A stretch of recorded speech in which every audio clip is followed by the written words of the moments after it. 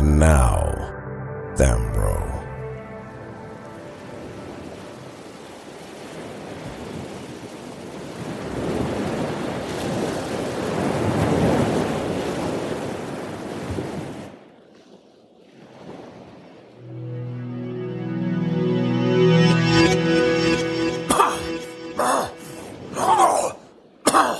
The Provost and Anjelica arrived via magic dust on the shores of Queentis, a remote island in the seas of Enji, a small collection of waters about a month sailing west of the city of Dagalist. The Provost vomited violently, the result of teleportation sickness, something he was not used to before now. Are you all right, Ollie? Teleportation sickness. It will pass. I've never had to do this with borrowed powers before. Now, this is your show, my dear. Whom are we meeting? Who will show us how to contact Elyon? I don't know, honestly. I am going to pretend I did not hear you just say that you do not know with whom we are meeting. Instead, I'm going to stare at this pile of vomit that came out of me. That is making me question my entire diet. I did not realize I ate this poorly until now. We can't all be all-knowing like you. Oh, great Provost. Not everything in life goes according to plan, old man. Come on, we'll figure it out. You should have at least some idea of whom it is we need to see. There is no time for guessing, Anjelica. Ursula is... I'm well aware of what Ursula is doing. You saw the bodies in Echo Village. Or was that some other frail old geezer I was standing next to? I would remind you that you are older than I am. And yet, much better looking. My point is, I don't need one of your speeches right now, Ollie. I know what's at stake. No, you do not. I know you did not like the option when you needed to kill me, but you are simply delaying the inevitable. Not gonna happen. I was in the 9 hells, Ollie. I saw the tormented souls. I know what Ursula is trying to unleash. Can you say the same? I served that demonic being for most of my life. So, yes, I do believe I am more than qualified to speak on what she is capable of. Now, we can continue measuring our respective manhood, or you can do the sensible thing and run me through with your sword. We do not have time for any more of your delays. I won't kill you.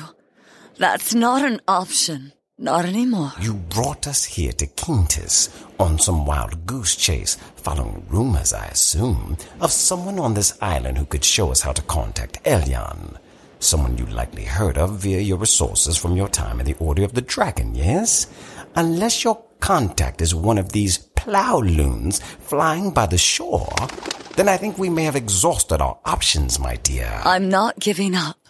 Listen, I heard that groups sometimes meet here to pray.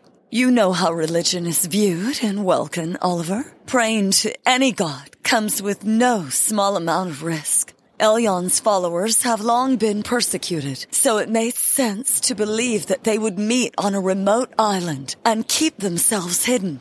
So no, I don't know exactly who we are looking for, but I believe we'll find them. What do you believe? What do I believe? You know what I believe?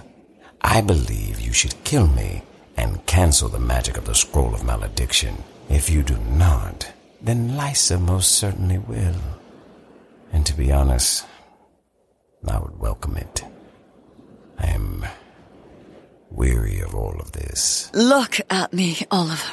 You do not get to quit. Do you hear me? You are the reason that people died. And frankly, so am I. You want to feel sorry for yourself too damn bad. You do not get to die to escape finding a way to make this right because it's too hard or unclear or whatever. You get to die when I say you get to die, not before. Do you understand?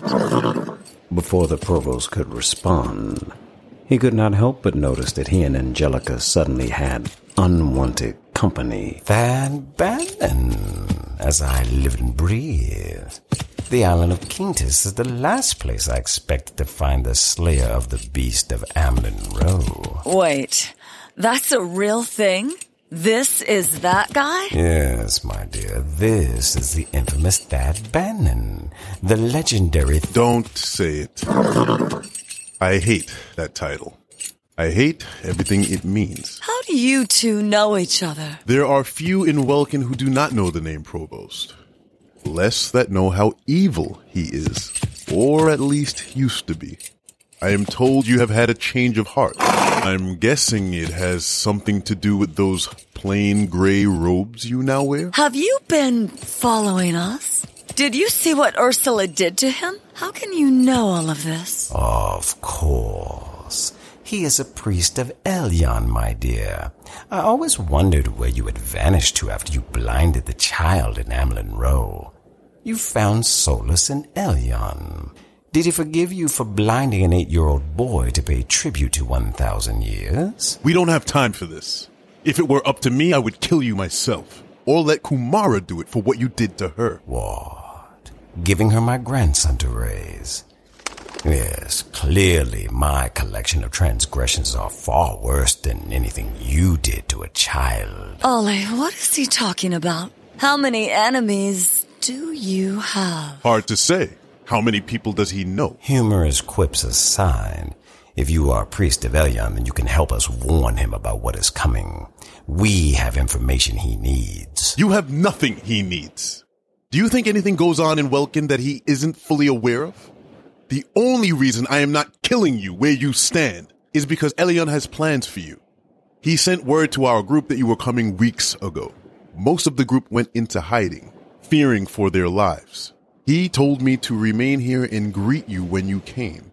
He already knows Ursula's plot and says you are essential in stopping it. I disagreed with him, but I serve at his pleasure. There's no possible way you could know this. And yet I just told you about it. You're not here to warn Elyon about anything, Provost. Elyon brought you here to speak to you. He will explain to you what you must suffer for his kingdom, and what your role will be in bringing about his will in Welkin. Are you ready to speak to him? The Provost was suddenly very afraid, even more so than he had been when he was powerless in the caves of Zynar. Anjelica took his hand to calm him. We'll do it together. I'm here, Ollie. I've got you. Elyon did not ask for you. Only the Provost. Well, Elyon will have to just get over it. I am not letting my friend go anywhere by himself. I did not think evil men had any friends.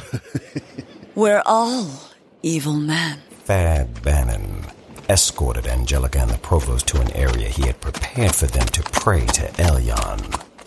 He watched as they knelt down together, holding hands the entire time.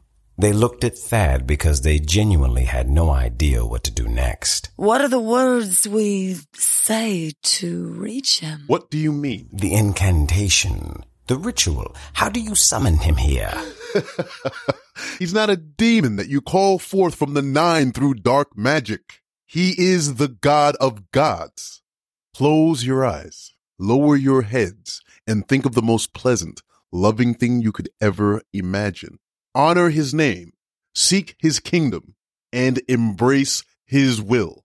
When you do these things, he will show himself to you. The Provost and Anjelica closed their eyes.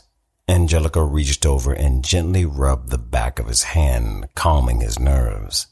Before now, Elyon had been more myth than anything else, a specter they had attempted to elude. Now they were naked before him, and they really had no idea what he would say or do to them. The Provost spoke the initial words.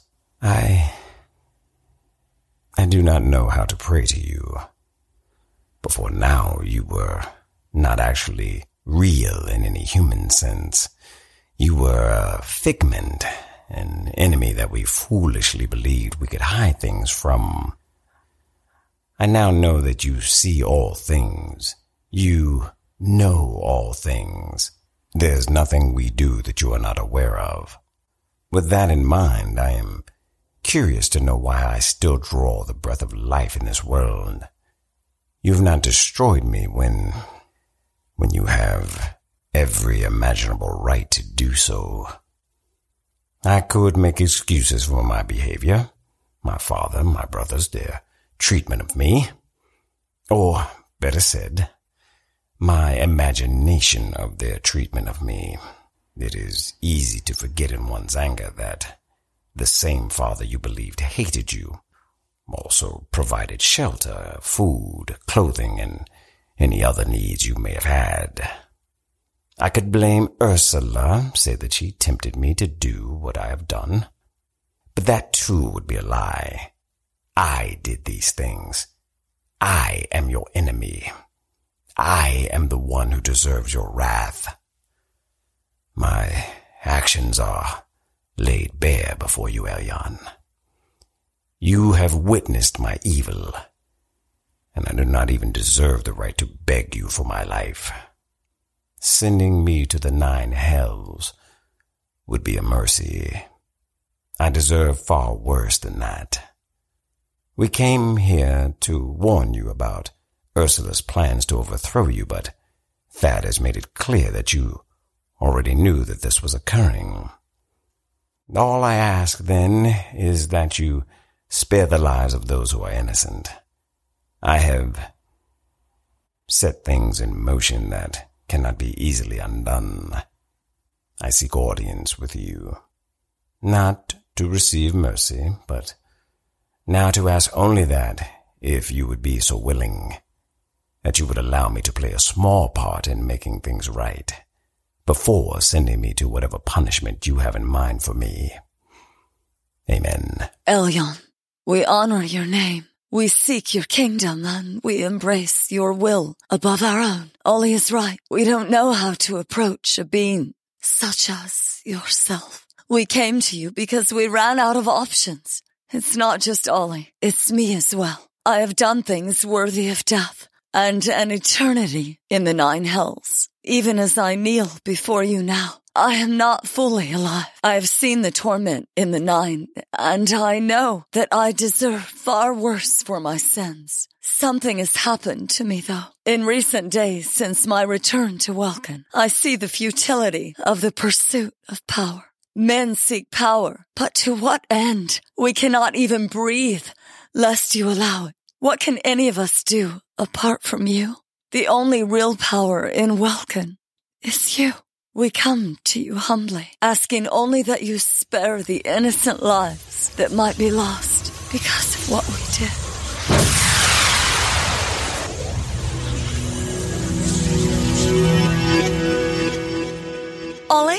Ollie!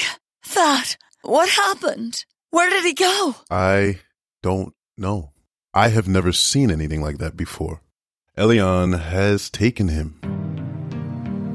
It happened so quickly that the provost barely had time to understand what had transpired. He was praying one moment, and the very next he found himself kneeling before the most magnificent being he had ever laid eyes on. There are no words to describe what Elyon actually is. The small handful of mortals who have had the privilege of encountering him can only describe him in details that their finite minds can actually grasp. Elyon is far more than what their minds could actually fathom, so he purposely appeared to them in ways they could understand, though it would be a misnomer to say he actually looked like any description a human being would provide. That being said, the provost looked into the eyes of Elyon, expecting to see anger and wrath. Instead, what he found there was love, mercy, and forgiveness. He knew he did not deserve what was being offered to him, and he wept before the God of gods. Elyon stepped off of his massive throne, reached down and collected the provost as easily as one might pick up a child's toy off the floor. He then held him in his arms and hugged him, shedding more than a few tears of joy himself. After several moments, he placed the provost back on the floor of his throne room, and with a wave of his hand, he returned him to Welkin.